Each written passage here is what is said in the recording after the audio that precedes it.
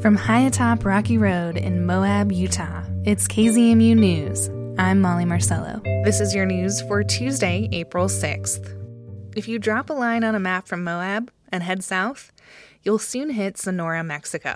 The Mexican state borders Arizona. There, the indigenous Comcaac Nation has long struggled for access to clean water. Members of the nation recently walked miles to a sacred site for their people, demanding the Mexican government provide them with basic services.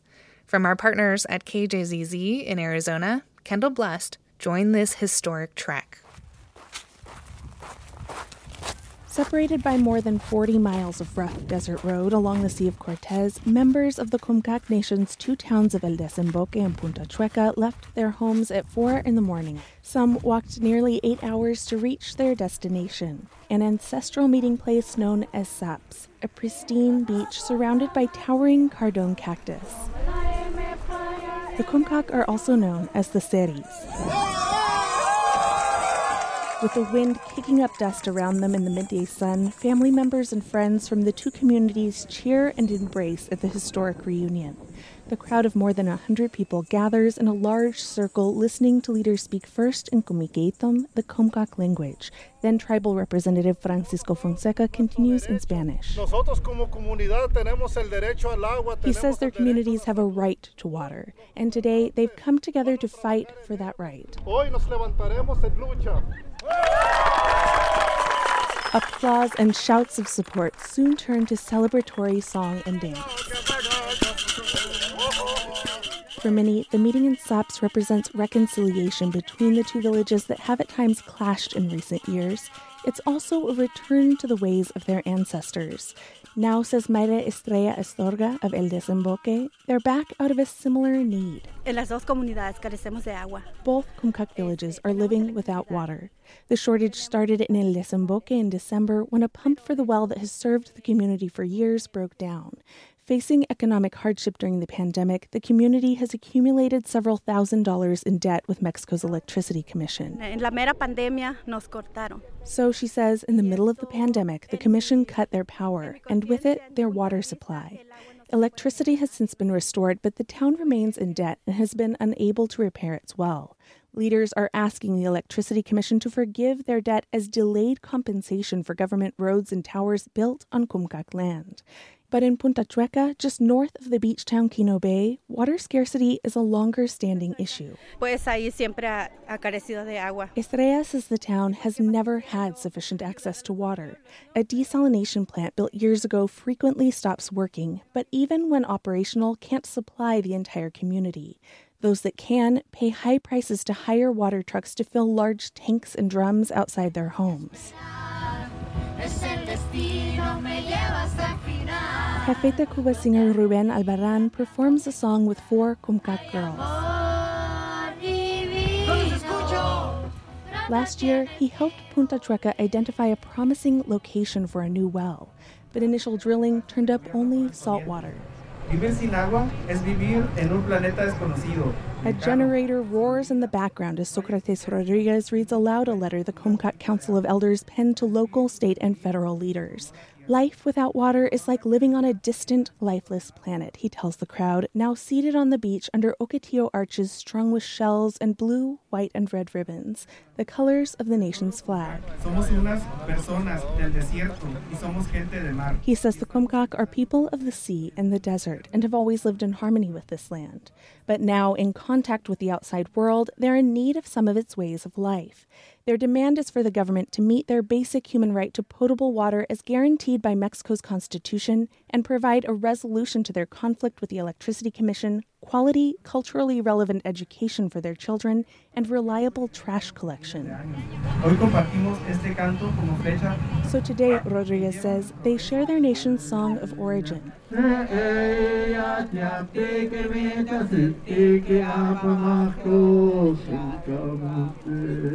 He calls it an arrow to carry the prayer of their people to all those willing to listen. Reporting from Saps, Sonora, I'm Kendall Blust, KJZZ News. That story comes from our partners at KJZZ and their Tribal Natural Resources Desk. you might be able to tell it's spring, if not from the warming temperatures or budding trees, but perhaps by what you hear. The Mountain West News Bureau's Madeline Beck reports. Yes, parts of our region are still seeing snow and frost and sleet, but here's a sign that spring is actually here. Migrating birds are coming back from warm southern winter ranges, fueled by hormones and the need to mate. If you don't sing really well, you might not get a female. That's Terry Rich. He's in Boise, Idaho, and he's been bird watching for a while. Probably around 1962 when I was in junior high. Oh, so you're new to it? Yeah, pretty new. Still learning, I'll tell you that. He was a leader in bird conservation with the federal government for decades. Now he's mostly retired, but that doesn't mean he's done bird watching. There's always the possibility that you'll see something that you didn't expect. So it's always a treasure hunt. Rich says the spring migration in the Mountain West is unique for a few reasons. For one, there's not a central body of water for birds to fly up, like the coastlines or the Mississippi River, so birds spread out. But there are streams and lakes and wetlands. So you get a wetland in the middle of Nevada, or you get Malheur, is a famous place in eastern Oregon, or even here at Hyatt Lakes. You got a wetland in the middle of sagebrush, that becomes your oasis. There's also a lot of different elevations here. Rich says you can find different species just by driving up a mountain a ways. So it's easy to transition without driving a great distance. Before you see a bird, though, Rich says a lot of the time you can hear it.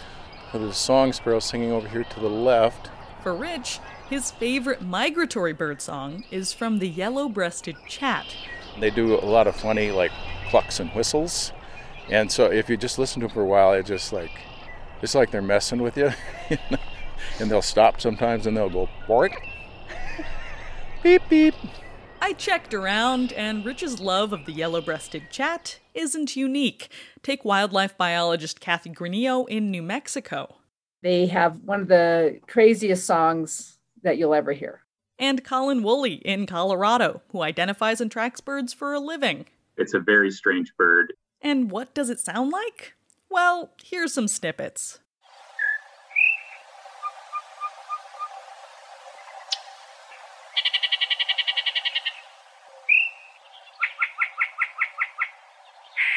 Yeah, that's one bird.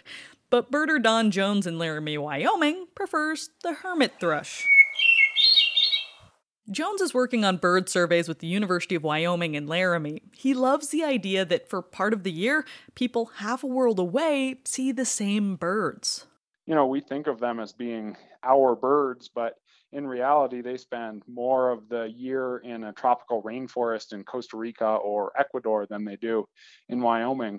Now, if all this talk about birding has you interested in giving it a try, Terry Rich in Boise says just go to a place nearby where birds are and enjoy.